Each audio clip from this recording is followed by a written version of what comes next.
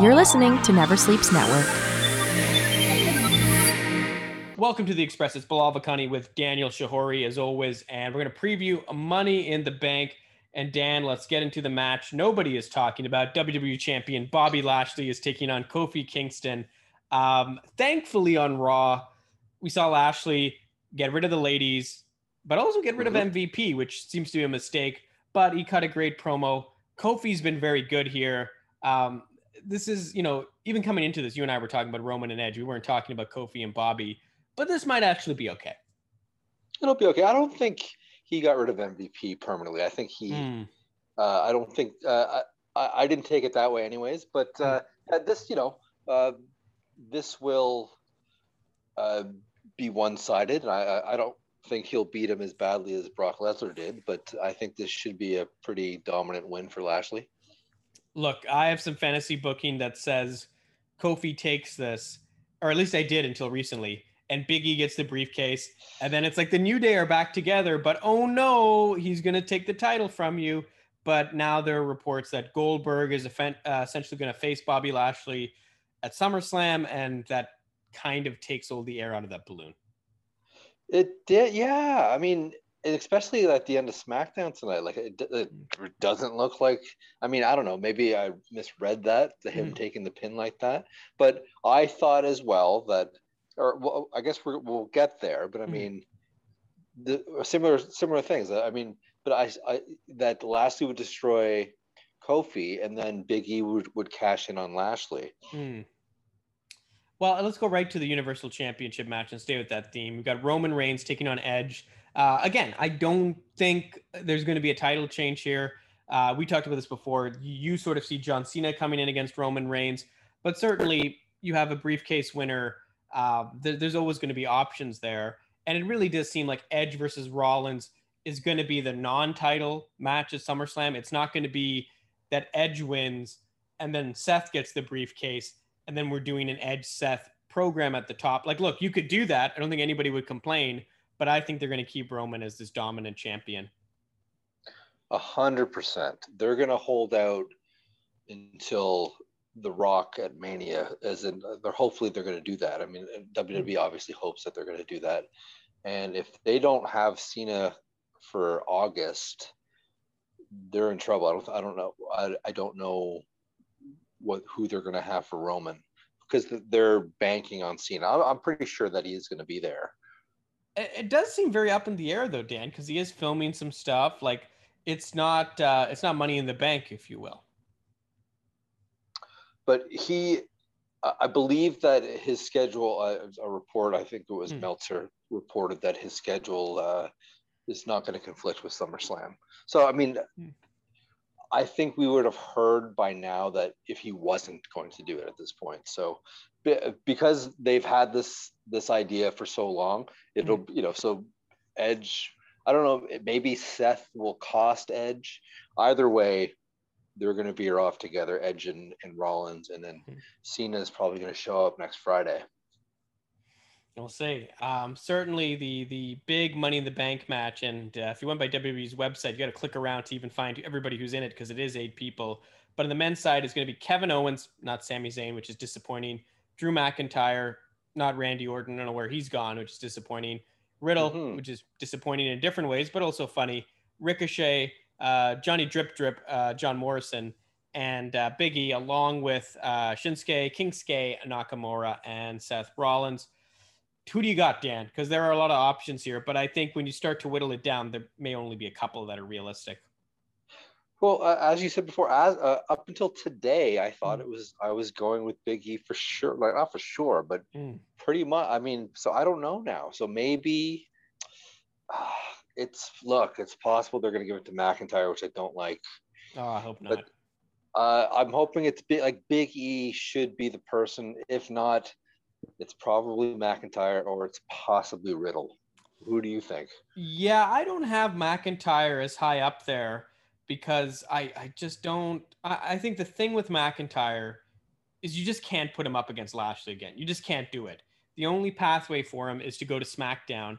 And if all he needs to be a contender is to be on SmackDown, well, you have a draft. you could flip, like he's already a built star, so he doesn't need this briefcase. And I think it kind of undercuts him as a character having the briefcase and cashing it in.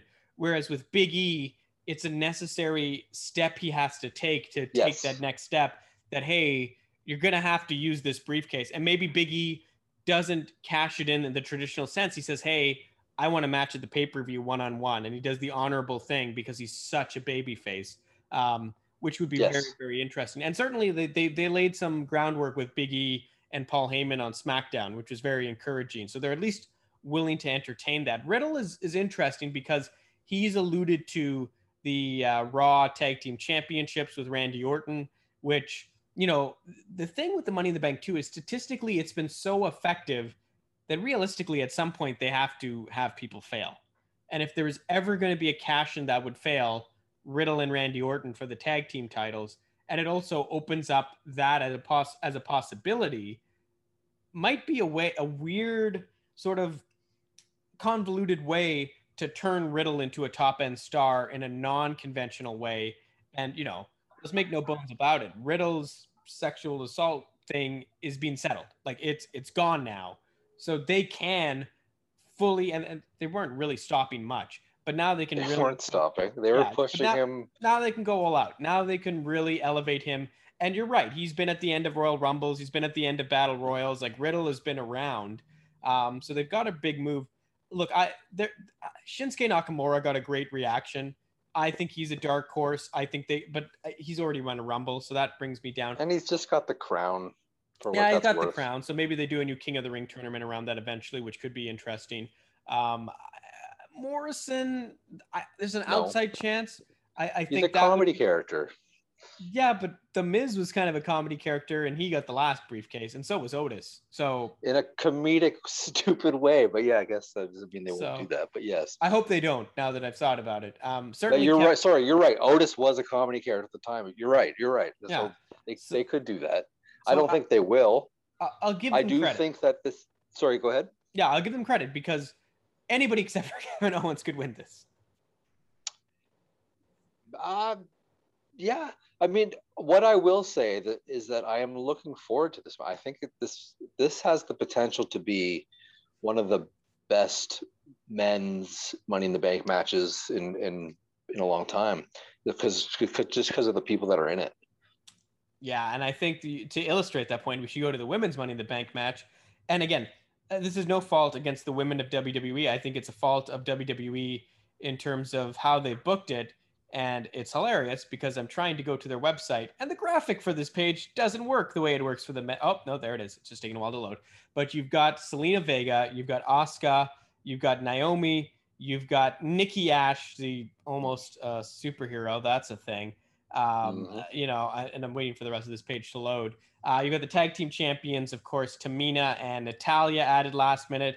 Liv Morgan thrown in there, Zelina Vega.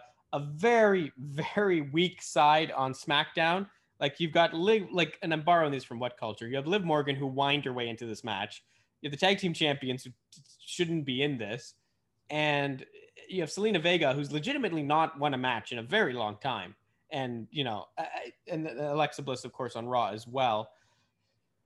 Dan, I think the only option here is to give it to Alexa. Like, I don't even think there's a viable alternative, to be quite honest with you. And I don't even like that option. Before SmackDown tonight, I thought possibly Liv Morgan would be the front runner. But then how I saw her on that show tonight, how they portrayed her when she was on commentary. Oh, it's awful. And I was like, no, they're not. Maybe they would, but there's I lost faith with her immediately. So I agree with you that likely it's going to be Alexa. Otherwise, possibly, I don't know. This is a tougher one, but maybe Nikki A.S.H. She's the only other person who's been built to that point, right? Like Zelina Vega essentially was just a surprise. Like or Vega though. Maybe I this don't is think how they have much faith in her though. Remember the run she had with Auska, where they let her get some stuff in, but she really was not given more than a month in that women's title picture. Like they just don't see her in that light. But she's good enough, and she's a great talker. Why did they bring her back for this role? Why? this is the tale of like how we'll get to that eventually. It was just how her husband's being treated on the other show, and she came back for what? So what is gonna? I mean, they were short on women. I don't know how else to put it, Dan. Right? Really? Like But Bailey's hurt. Now, they're not bringing up 3 from NXT. Yeah, but they're not ready to. They don't think. I think in Vince's eyes, he doesn't think these NXT women are proven enough to be in this match. Like, that's probably how he's looking at it, which is garbage, because Tegan Nox and Shotzi Blackheart, I would prefer over half of the people in this match right now. Toni Storm could have debuted in this match. Yeah, 100%. Toni Storm would be my 4th favorite to win this. And they've given her lights like that in a Royal Rumble, a Women's Royal Rumble, not that long ago. So this is very perplexing. Again, let's just break this down.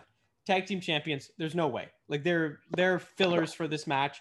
They couldn't even beat Nox and Blackheart. Like, if they had actually gone in on SmackDown and been like, no, these rookies got a fluke win because we weren't prepared. We're the champions. We're 2 of the best women in this division. We're going to destroy Shotzi and Blackheart before they're ever a thing. Minority Report style. They're gone. We're beasts. They didn't do that. They lost 2 weeks in a row to rookies, essentially.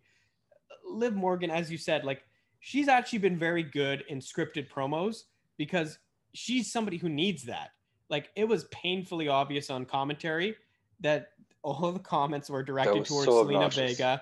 And she was, you're right, being obnoxious, saying, oh, that's cool. Or, ha, ha, they were both obnoxious. No, but you know what? I'll say this about Vega. Vega actually delivered analysis. She delivered narrative. She delivered character points. Like, Liv Morgan gave me nothing. And there is the potential always in Liv Morgan. And, you know, she's not someone who has like a sporting background or anything, right? She, like, Alexa Bliss has the gymnast background. Nikki wrestled overseas. Auska wrestled overseas. Naomi has the dance background, right? Like, Natalya comes from the Hart family. Tamina comes from the Snuka family. Like, she is a long-term project. And to be where she is now, fine. But she's clearly not done. She's not ready. She's half-baked. So I'm looking at this, and as we said, it's Alexa, it's Nikki. Asuka's already won it. They seem to forget Naomi's a thing. Like, look, if they had put any amount of focus on Naomi, she could be a very legitimate contender, but they're not going to go from 0 to 100 with her. Like, it's just not going to happen. I actually, this wasn't even my theory, but I have heard this theory that, or not a theory, but like maybe some more fantasy booking, that possibly Naomi gets it to join the bloodline with Roman and the Usos, has joined that stable and cash in on Bianca Belair. That's probably too smart for WWE, but to be quite honest, that would be about the best thing they could do in this match. So I appreciate the suggestion, and I will be sad now when it doesn't happen. Speaking about being sad about things that are happening, let's talk about the Raw Women's Championship with Rhea Ripley and Charlotte Flair. I had actually blocked this out of my mind until just now, Dan. Me too. I know. Oh my God. I just let Rhea keep the belt, because this whole thing's a mess. I don't know. As soon as the match is over, please, Becky Lynch, just run out to the ring, murder Charlotte Flair, stare down Rhea Ripley, and then maybe this will all be worth it. But this has just been a disaster of a program that's gone on forever. Yeah, I forgot about it. I'm not looking forward to it. There is a chance Charlotte's going to get that belt. I'm going to hold out for Rhea, because I think Rhea and Becky should be that's a fresh match, right? We haven't seen that before. I think Rhea can just be the heel. And I just think the problem with this whole thing, because she had a great Royal Rumble when she was a face. And then as soon as, and then they sat around for a month and they were like, what are we going to do with her? What are we going to do? And I was like, you know what we do? We introduce her as a heel, despite the fact everything we've done with her that worked was as a face. And to borrow a phrase, she was like the female Aleister Black. She was a gothy, cool face. And I don't understand why you would ruin it. And it was bad enough before Charlotte, but when when she filled in for Charlotte, it worked on some level because she was taking Charlotte's spot. So she sort of had to be like Charlotte.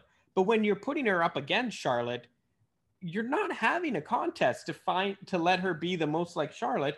You should be establishing her as something totally different, which is what she is, which is this like, again, goth, badass face. And they've just and they haven't even leaned in on the history of their rivalry. Like they've just completely brushed past the entire narrative here that these two built many years ago. And what they've created is just trash. It's trash. It's particularly disappointed with what's happened with Rhea Ripley. Very disappointed. And then I really don't understand. I'm kind of anxious about what is happening with specifically the Raw women's division. What is like? This is it's hard to describe what it is. It's very cartoony and it's and then the rest of it, like, because it's hard for, there's like characters like Nikki A.S.H and Bliss, and then you try to have more serious characters with Rhea and Charlotte, but they're in the same division, and like this is not going to end well for any of them. Like they're once they all get intertwined, it's a mess. Really concerned. It's a mess. And you know what I thought about, Dan, when you said that? Shayna Baszler and Nia Jax, they're just lost in the shuffle. Like, yeah, but where are they? Like they're just on Raw, filling in space, I guess. Like they're not. They had no. They're not on this card, right? Yeah. No, neither of them are, which is just unbelievable and makes me think they're just gonna throw them back in a tag. Like we might literally be sitting here watching Nox and Shotzi, because screw two names for anyone. We might be seeing them go up against Baszler and Nia in a month from now for the tag team titles. I honestly think that's what's going to happen, which I'll be happy about half of that. I won't be so happy about seeing that other half of that again, because there's just nothing else to be done. It's I'm excited to see, because like the SmackDown crowd was fine tonight. It was fun. It was good to see them. But as you know, traditionally a pay-per-view crowd is a little more boisterous, a little more sophisticated usually. So I am curious to see the crowd reaction to characters like Bliss and characters like Nikki A.S.H in front of a crowd like that. So we'll see. So that's one of the things that I'm curious about.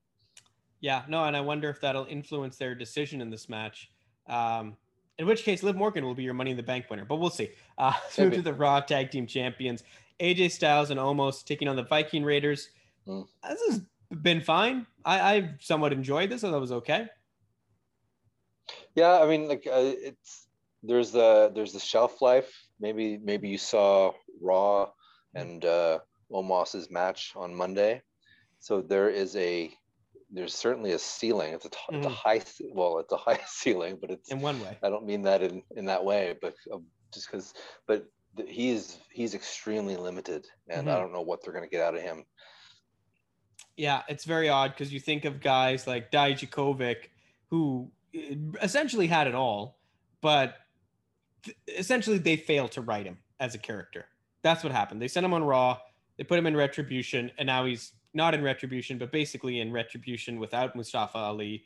So they've somehow written him into a further corner, and almost this guy who, essentially debuted as a big ninja and then debuted on Raw Underground. And literally it's been third time's a charm. And they just, I don't know, they felt bad with him, stuck him with AJ Styles. And AJ's made this work. Like AJ Styles has made this work. And, but to be fair, AJ is so good that I'm enjoying this quite a bit. Even him ripping the Viking Raiders on Raw was one of the few good promos on Raw. It was actually quite decent. So this will work. But I think when we get to the SmackDown Tag Team title match, which is actually in the pre-show, it's going to be Rhea and Dominik versus the Usos.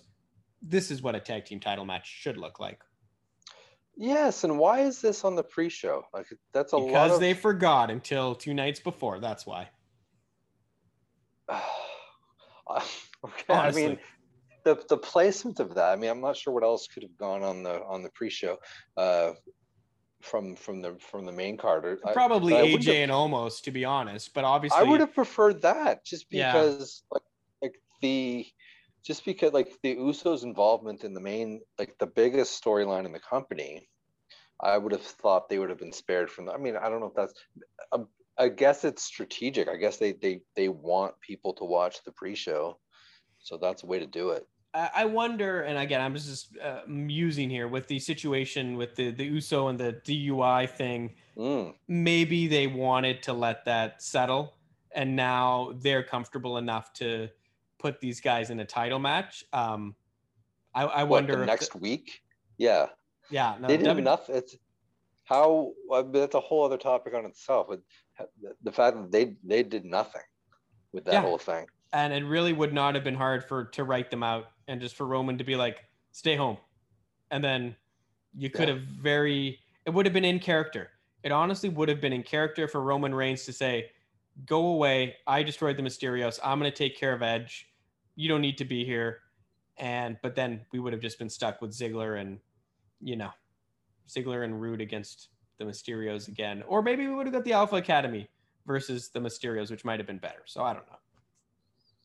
I thought that's where they were going to go after last week, but we'll see. Yeah. I mean, as interesting as Otis has kind of been, I mean, he's got no spot on this show on Sunday, and he's probably not going to have a spot on SummerSlam. Yeah, it's funny, Dan, and we'll just open this up to some other topics before we go here. When you look at the winners last year, Otis and Auska, and in Auska's case, she was given the title instead of the briefcase. And you fast forward, and I know the date got flipped around or whatever, to a year later, Auska's like, she's in the pit of this women's division. Like, she is just there, but like, she should honestly, no, I know, she's done a great job, but they've just run out of things for her. She should honestly take a vacation because like, that's the best thing she could do is just go away before Nia Jax or somebody injures you, let people miss you, make a dramatic return for the Rumble or SummerSlam or whatever. But then you look at Otis, and Otis goes from winning this briefcase. And honestly, Dan, if a couple writers' meetings go a different way, or Vince McMahon just felt like messing with the champion, Otis would have been a world champion. That's all it would, like, legitimately, if Vince McMahon woke up one day and said, you know what, Otis, you're going to cash it in tonight because I want to pop a rating or I want to get some social media stuff, he could have done it. And instead they gave it to The Miz, and it was just a convoluted way to give it to Bobby Lashley, which was completely unnecessary. Well, when the pandemic hit, like, Otis was really popular. Mm-hmm. And then the crowd went away and they lost faith in this character because he had obviously there was no reaction to him, and they changed their mind. I think you're right. Like, they probably would have pulled the trigger on him. I don't know how long it would have been, but they probably would have given him the belt if the crowd would have loved that. But they weren't going to wait. And the longer that the pandemic went on, they're like, no, we can't wait on this. They have to, yeah. You know what, honestly, Dan, and again, hindsight's 2020. No one could have known how this could have gone exactly. Nope. But if they had just stayed the course with Otis, because Bobby Lashley could have became champion at the end, like by Elimination Chamber. Like, he could have got it anyways. Yeah. If you had kept the briefcase on Otis, and we just finished the last SmackDown before Money in the Bank, you could have gone into the first show with fans, the first SmackDown, because WrestleMania was with fans. So this is all a little bit, hyperbolic in terms of the first show with fans. We had one. But you could have had Otis with that briefcase, and he would have had until the hour he won it on Sunday, if we're fudging the numbers here a bit, to cash it in. And there would just be like this impending threat of, oh my God, fans are back. It's the first SmackDown in front of fans. And you could have finished, like, you're right. You could have taken that Roman Reigns 6-man tag match with the Usos and the Mysterios and Edge, made that the main event, had Otis at ringside, the old classic good Otis with Tucker, the way it should have been. And Tucker would also still have a job. Who? Really, yeah. And he could have cashed in. That should have been, like, again, if I had a magic wand, that should have been how SmackDown ended, with Otis probably unsuccessfully cashing in. But you would have waited the whole year for having to cash in unsuccessfully. It's Vince McMahon. Like, It would have given fans the tease of one of That's the greatest. That's not what I thought you were going at. But that's what would, like, realistically, that's the best we could hope for. Is Vince McMahon would tease everybody with what would have been the most monumentous cash-in ever.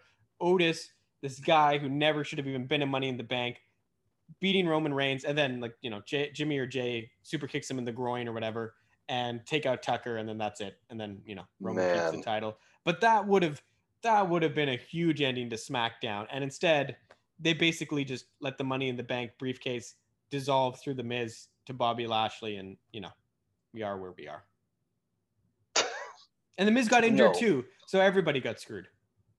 Well, there is no patience for, like, again, I don't blame. I mean, I don't know. I think they probably mishandled Otis. It looks. It's hard to say what they should have done under these situations, but I don't believe they would have. Clearly, they didn't have the patience to wait that long. Yeah. And who knows? Because they didn't know at that time, the time that they took it off of him, they didn't know how long this was going to last. They didn't know when fans were going to come back. That could have been 3 years, right? Yeah, no, 100. Although I think in the US they move so much faster than we have in Canada, so I think they had a better idea. But anywho, Dan, I do want to throw some other stuff at you before we go here, and certainly I mentioned the SmackDown, the first big one in front of fans, and certainly we had a big Dynamite which was in front of fans a few days ago. I truly believe the SmackDown show was better than the Dynamite show, but I'm guessing you didn't feel that way, so I'd like to throw it to you. No, I'm surprised. I thought Dynamite was tremendous this week. I thought it was like, I gave that show like almost like a 9 out of 10, where this show, I would give it like, I don't know, 6.5 out of 10, 7 out of 10. But why did you like SmackDown better than Dynamite? I thought Dynamite was amazing. You know what? I'll be fair. I wasn't super high on either show. I think the fan reaction and the new set and those things really spoke to me. Like the fact that they came in. On which show? On SmackDown, sorry. They came in. Vince McMahon, for once in his damn life, kept it to a sentence. I give him credit for that, because when he came out, I'm like, oh, this could be a disaster. That was fun. But that was good. And they basically went, Vince is going to say not even a sentence, and all we're going to do is give the entrances for the first 12 minutes. I thought that was brilliant. And then I take that, and then I go, and not to say there wasn't issues with the SmackDown main event, and I go to that Darby Allin match with Ethan Page, and Ethan Page is not good enough to main event any show. I'm sorry, he's not. He's a mid-carder. He should always be a mid-carder. And same thing with Darby. I don't know if they tried it. He's not a main event guy. So that should not have been the main event. There's other things they could have done.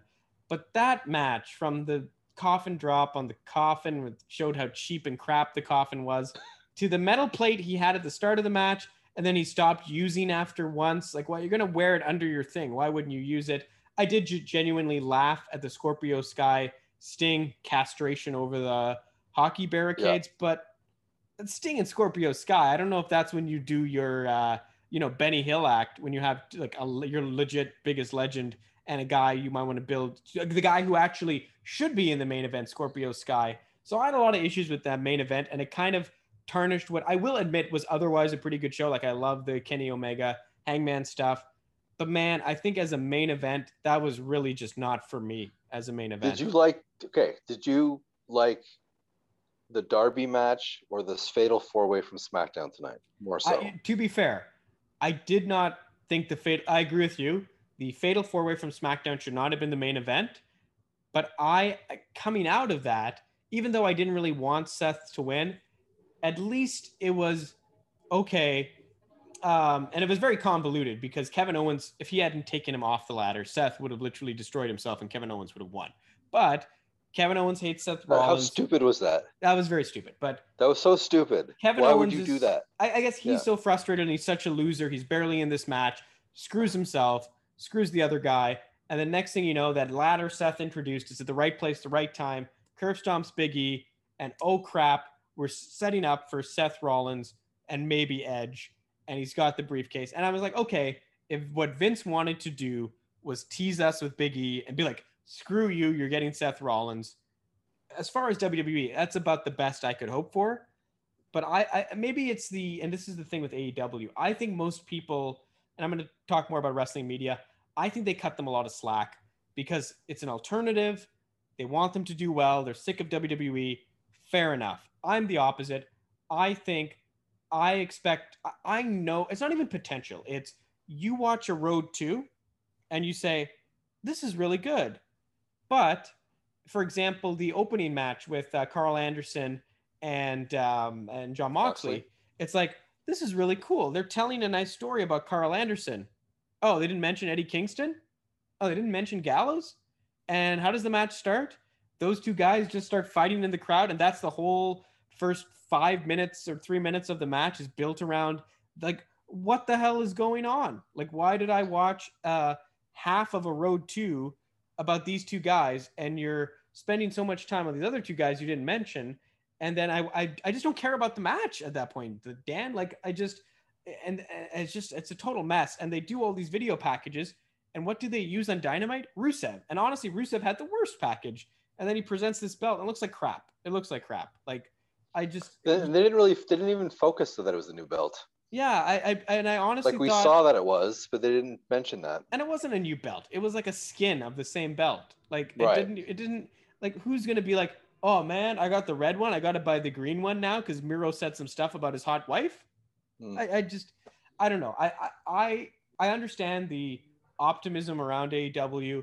I understand some of the great wrestling, but it just falls flat for me. And there was some technical stuff which I can't even remember exactly, but I was just like, man, at this point, how are you still having these technical issues? And it undercuts stuff. It's like the Malachi Black debut, where apparently he wanted the lights to fall out. Well, I'm sorry, AEW is crap at production. So if the lights go out, I think Jim Ross has slipped on a power cord. That's what I'm thinking. And he's knocked the whole thing out. Now, the second time when you actually show up, fine. But this whole Malachi Black thing with I almost was going to call him Cody Graves with Cody Rhodes. Just the backstage video, and then he's in the ring. You know, you're got away from WWE.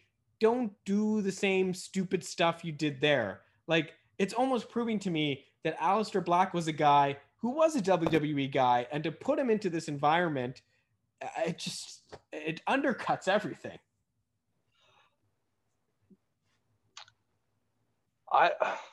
It's both cool and weird that he's selling the eye injury from Seth Rollins. I kind of appreciate that. I will give him credit for that. Which I do, but it's like, okay, but look, Cody's promo I thought was fantastic.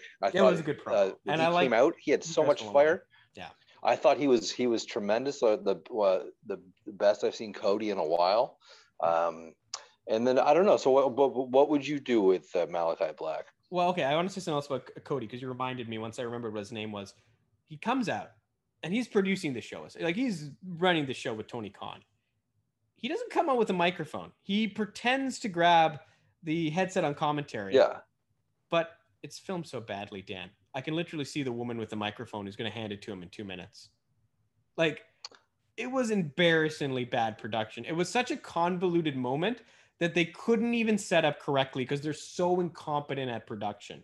Like, this is the stuff that drives me crazy, because basically I'm sitting there and I'm imagining Tony Khan, who I know loves wrestling and is putting his own money in this. Fine. Cody and the Young Bucks and Kenny, they're sitting there, and I actually very, very much like the stuff they do in Being the Elite when they don't take themselves too seriously. But what happens is they get these ideas and they put themselves in these pretzels, and they're so in the thick of it. None of them, because they're all sitting here looking at this stuff. They're having meetings. None of them are going, wait a second. Cody comes out and he grabs the headset on commentary. And if you have a woman standing basically behind him, holding a microphone, and you're going to see her on national TV hand him the microphone, it's going to be painfully obvious if we don't film this correctly. And it's like the Jericho off the cage thing. It's going to look like crap. And it looked like crap, Dan. And it was a good promo, but I immediately zoned in on, they screwed this up. And, you know, for anyone who understands production, it's impossible. And even if you don't understand production, when they cut from something to something else and you start hearing it echo in the arena, you notice it. And that, yes, it just kills the vibe. And it's too bad. because they're doing all these great things for these wrestlers. They're giving jobs to people who wouldn't have jobs. They're creating competition. All of that I love. But man, oh man, are they having interns produce this show? Like, I just don't understand how their production is so bad.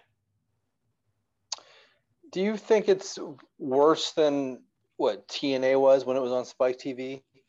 Ooh, it's close. It's very bad. It's honestly, Dan, in the last 5 years, it's the worst produced show I've watched on television. That's how bad it is. I can't think of any show that has the amount of technical problems, and like, it seems like they don't rehearse anything.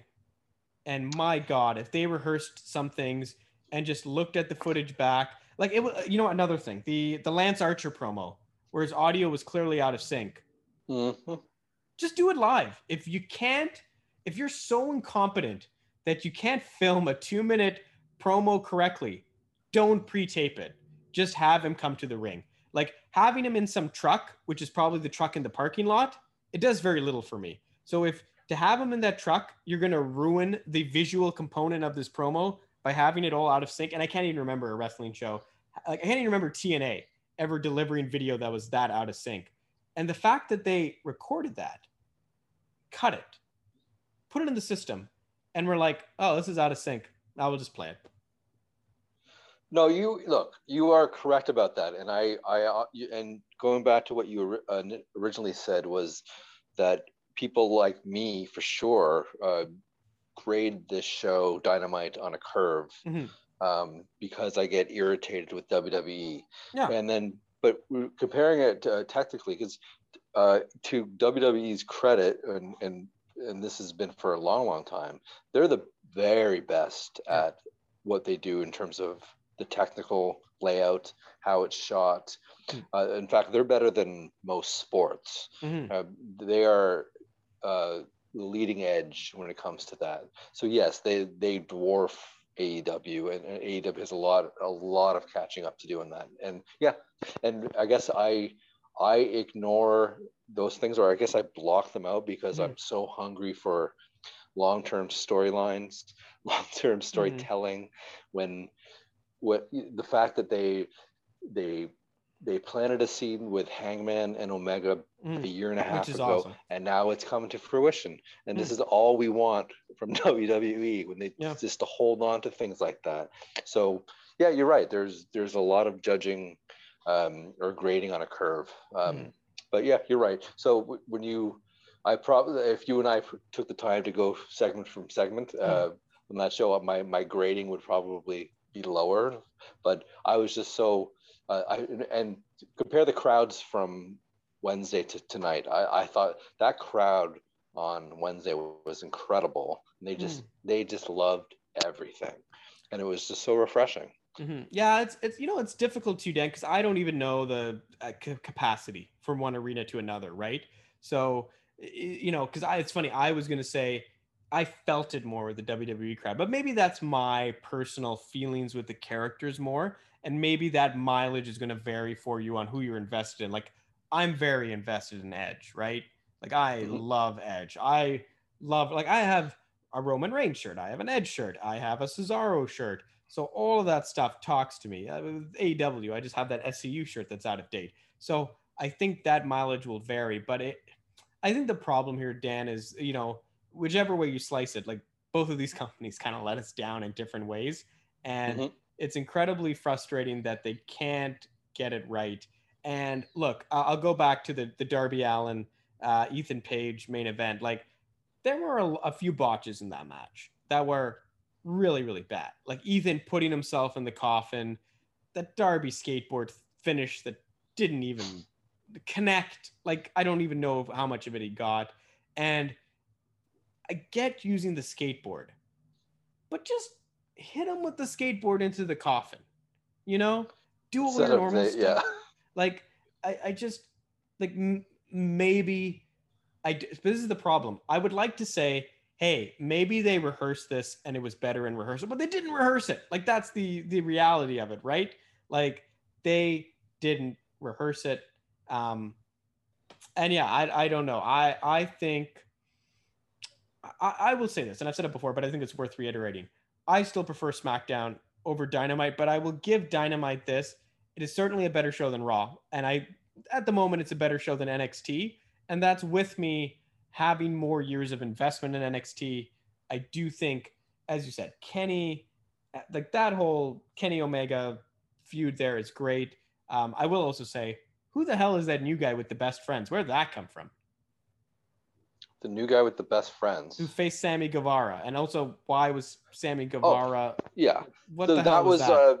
I think that was my one of the biggest problems I had with that episode was why did they debut this Wheeler Utah kid to go up against Sammy in his hometown? Who's a face? I was confused why they debuted him against Sammy. It's either showcase Sammy or showcase Yuta. Don't do them both at the same time. Yeah, I thought that was a problem. I thought, like, first of all, I mean, the obvious one was it's like, what is Fyter Fest? What does that mean? And why is there need to be part 1 and 2? What does it mean? Over 2 weeks, yeah. It's they're episodes of Dynamite.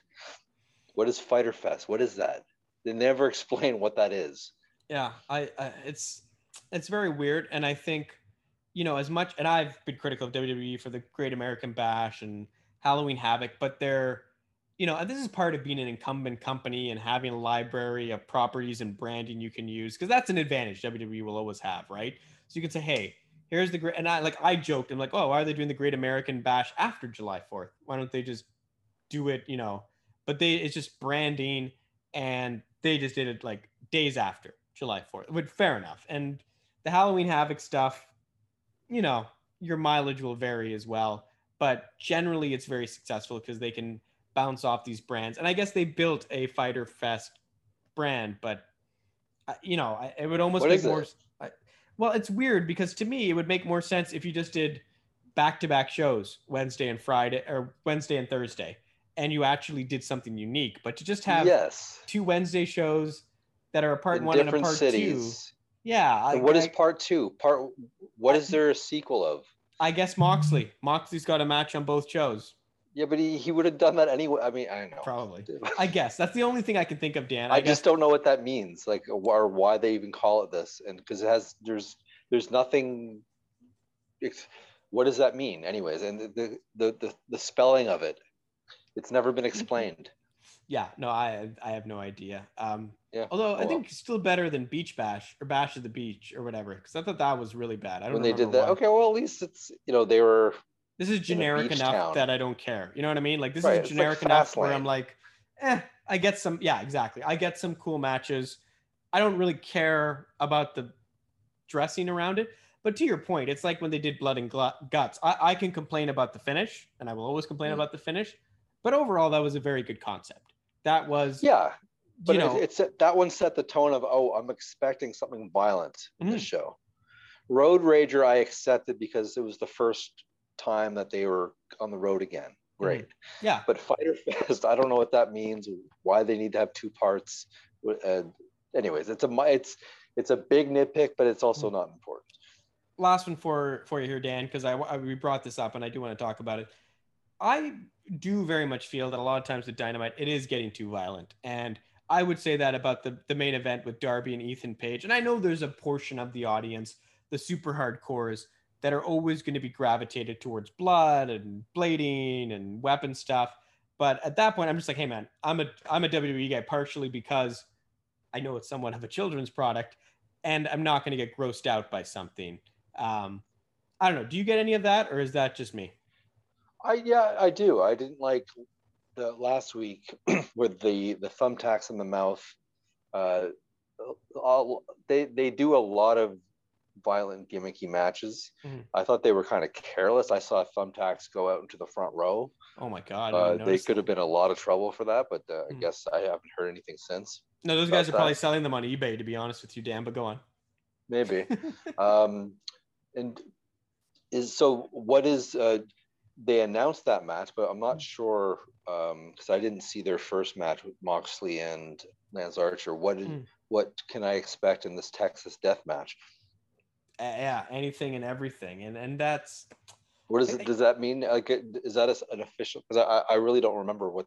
No, I don't even know. But I guess it raises. Here's the overall question I'm getting at, Dan. It's like there is a very honestly, there's a very good audience for Dynamite, right? Like at one point, TNT wanted 500,000. We're talking, well over 1 million most of the time. Like they're very comfortably in that number. And NXT is not in that number. So I think that tells you all you need to know about the Wednesday Night Wars. So we can put that to bed. But beyond, like, let's say the core AEW fan, there's 1 million Americans. How are you going to grow it? And you can do some celebrity stuff. You can build up a Kenny Omega and a Hangman Page and an Orange Cassidy, and you can do this stuff. But I think at some point you have to become a more mainstream product. And I don't know if they're ever going to get to that point. And I think that's going to be a problem because realistically, I'll be painfully honest here. They could potentially, it wouldn't take much for them to supersede WWE in the ratings. They don't have the network advantage SmackDown has, but if their goal was just like, we're going to beat Raw, we're 2 hours, we've already got an advantage. And to some extent, they're very close to that. But we're just going to maximize, and they probably, to be fair, I don't know the exact number, but they probably have beat them, honestly, in weeks. They're already beating them in certain demographics. But sorry, finish your point. Yeah, so the point is, that should be the goal, right? You have a quote unquote, like, and honestly, in some undisputable ways, you have a better, more ethical wrestling company here. A new company that has some odes to history, but how do you make it more mainstream? And what's going to hold them back is this super hardcore stuff, because eventually something, as you said, is going to go wrong. They're going to get backlash, and then they're going to be looked at as a fringe product. And you want this to be WCW. You don't want it to be backyard wrestling. And I think that's or ECW even. And I loved ECW, but you got to be very careful because they're right on that line right now, Dan, of like WCW and ECW. And God help me if Rob Van Dam shows up next week, they might cross that line in the wrong way. But I'm just kidding. But I do worry about this because I honestly do enjoy the product. It is part of my regular wrestling watching. And ultimately, I want all these brands to do well. So I don't know. I hope they figure it out because I think they've gone too far a lot. And I don't see them changing that anytime soon. So I think if what we're hoping for, that is a growing audience, as in them picking up new fans somehow. If this is ever going to happen, I believe we're going to see it from now until the end of September. If it doesn't happen then I don't think it's ever going to happen. So right now, if you tune into this show, if you're flipping through channels, you're going to see like, wow, this audience just loves this thing. This crowd looks so excited to see this, and they're going from big city to big city. And when they end up at the Arthur Ashe show in New York City, if they haven't built an audience by then, even though it's 2 months away, it's not too far off. But if we haven't seen growth from this, because I think all these shows between now and then are going to be super hot. So if this is going to happen, we're going to see it now. And if it's not going to happen, if come October, November, December, we're still around the 1 million mark, then I don't know what's going to, I mean, we could talk about the big rumor that a major signing is still to come. And maybe you've heard that it's either going to be Bryan Danielson or CM Punk. Oh, wow. So even if they have two, even if let's say they have both of them for the sake of argument, even that. So if once those people arrive, if that's not going to move the needle, then nothing is going to move the needle. Well, I wonder, Dan, on your point, like, is it about making some changes in terms of the champions? Because I'm looking there, you've got Miro, you got Kenny, you've got the Young Bucks. Like, I think during the pandemic, and honestly, the US is, like, again, further out of this than we are. It made a lot of sense to have all these heel champions. Like, every promotion was doing it. They had, and WWE has this problem too. They have Apollo, Roman, Bobby, Tamina and Natalya until recently, to be honest. Rhea, really. But we saw at WrestleMania when you put the crowds back and you gave a title to Bianca in front of the fans, like, that was a moment. And I think, to your point, I don't know if you even wait for your big pay-per-view to have a moment. Like I wonder if you need to expedite giving Hangman a title, or at least start to develop that person who can take the title off Miro. Because I don't know who that person is, Dan, and that's a problem. I couldn't tell you who are the 2 or 3 faces who should take the TNT title off Miro. I have absolutely no idea. I was thinking about that today. I was thinking eventually, I think first of all, I think Miro should hold it for a while longer. Mm-hmm. And then somebody like a Sammy Guevara could be that. Maybe you come around to Darby again, but Sammy is a good one. Mm-hmm. Jungle Boy. Yeah, I could see that. One of these names. And then, so these big, so I'm not, when is All Out? Is it All Out in Chicago? I believe so. That's in September. Yeah, I'm going to Google this as we're talking, but keep saying stuff. So I believe that this is when Hangman's going to go over Omega. And then at the New York show, September 5th. Hoping. Okay. So at the New York show, I hopefully the work in the storyline, like if I think we talked about this last time, where if Santana and Ortiz go over the Bucks in New York City, that'll be another major title change. Yeah. So you could get there. So in a few months, we're seeing Adam Page, Santana and Ortiz, hopefully. Yeah. And then possibly like a Sammy Guevara, Jungle Boy in that spot. Or Miro will probably still have it. You know what's so critical? Miro's doing great, I think. He's doing good. I still, there's something missing to me here. I don't know if it's his lack of material or lack of challengers, probably both. It's just it's just kind of, it's like Apollo Crews, to be honest. Like, it's just there. It's okay. It works. I don't think it's particularly great. It's just a thing. But to that point, I think part of this too is you look at that women's division, and I don't see anyone on the radar, Britt Baker right now. Like, no. You know, Yuka or whatever, maybe in a month, but you'd have to build her up. Like, she just came back. No, but like, and they're going to turn her. Like, I think the Britt Baker, I think she's going to hold it for a long time. Yeah. So then maybe you're right. Maybe you have to turn her face, because I think I think it's a different, like, and you have to shake things up in this era of wrestling anyways. So you need to give people big moments like that. Because they're just not going to come around all that much. And WWE probably has a bigger problem with this, to be quite honest with you, because they don't want to take it off Roman. They don't really want to take it off Bobby. They don't want to take it off Apollo. They don't really want to take it off Sheamus. They're not prepared to take it off Rhea. Like, this is they'll take it off Sheamus at SummerSlam. Wow. Damian Priest. Yeah, no, that would be the move. And at least that would be, if Bad Bunny could show up, that'd be great, even if it's just a hologram from his tour.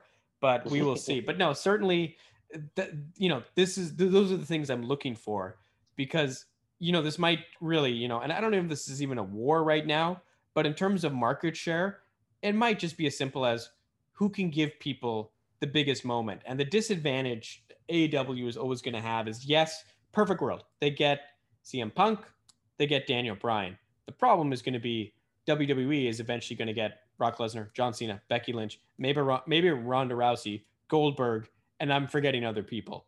But that's already an infinitely more impressive list, because they have money, they're more known stars. And even though from a wrestling standpoint, I'd rather watch Daniel Bryan and CM Punk, that's not going to move the needle in the same way. So it is a tricky proposition. So that's it. So like in 2021, and like I feel AEW has momentum, but if they haven't grown an audience by the end of 2021, I don't think they ever will. Yeah, no, I think that wraps it up well. Dan, always great to catch up with you. We've left it for too long, so we had to spend an hour on it, but lots of goodies there. And we'll see what happens with Money in the Bank. And then we will reconvene. What is the next pay-per-view after Money in the Bank? I don't even know. Do you know? In general, or just in general? Probably SummerSlam still. Yeah, you got a big break before AEW comes back, but that'll certainly be a big one, and hopefully we'll be at least chatting about Edge and Seth Rollins and a lot of returning superstars, and we'll go from there. Never Sleeps Network. This has been a Never Sleeps Network production, executive produced by Alex Ross. For more information and content, visit neversleepsnetwork.com.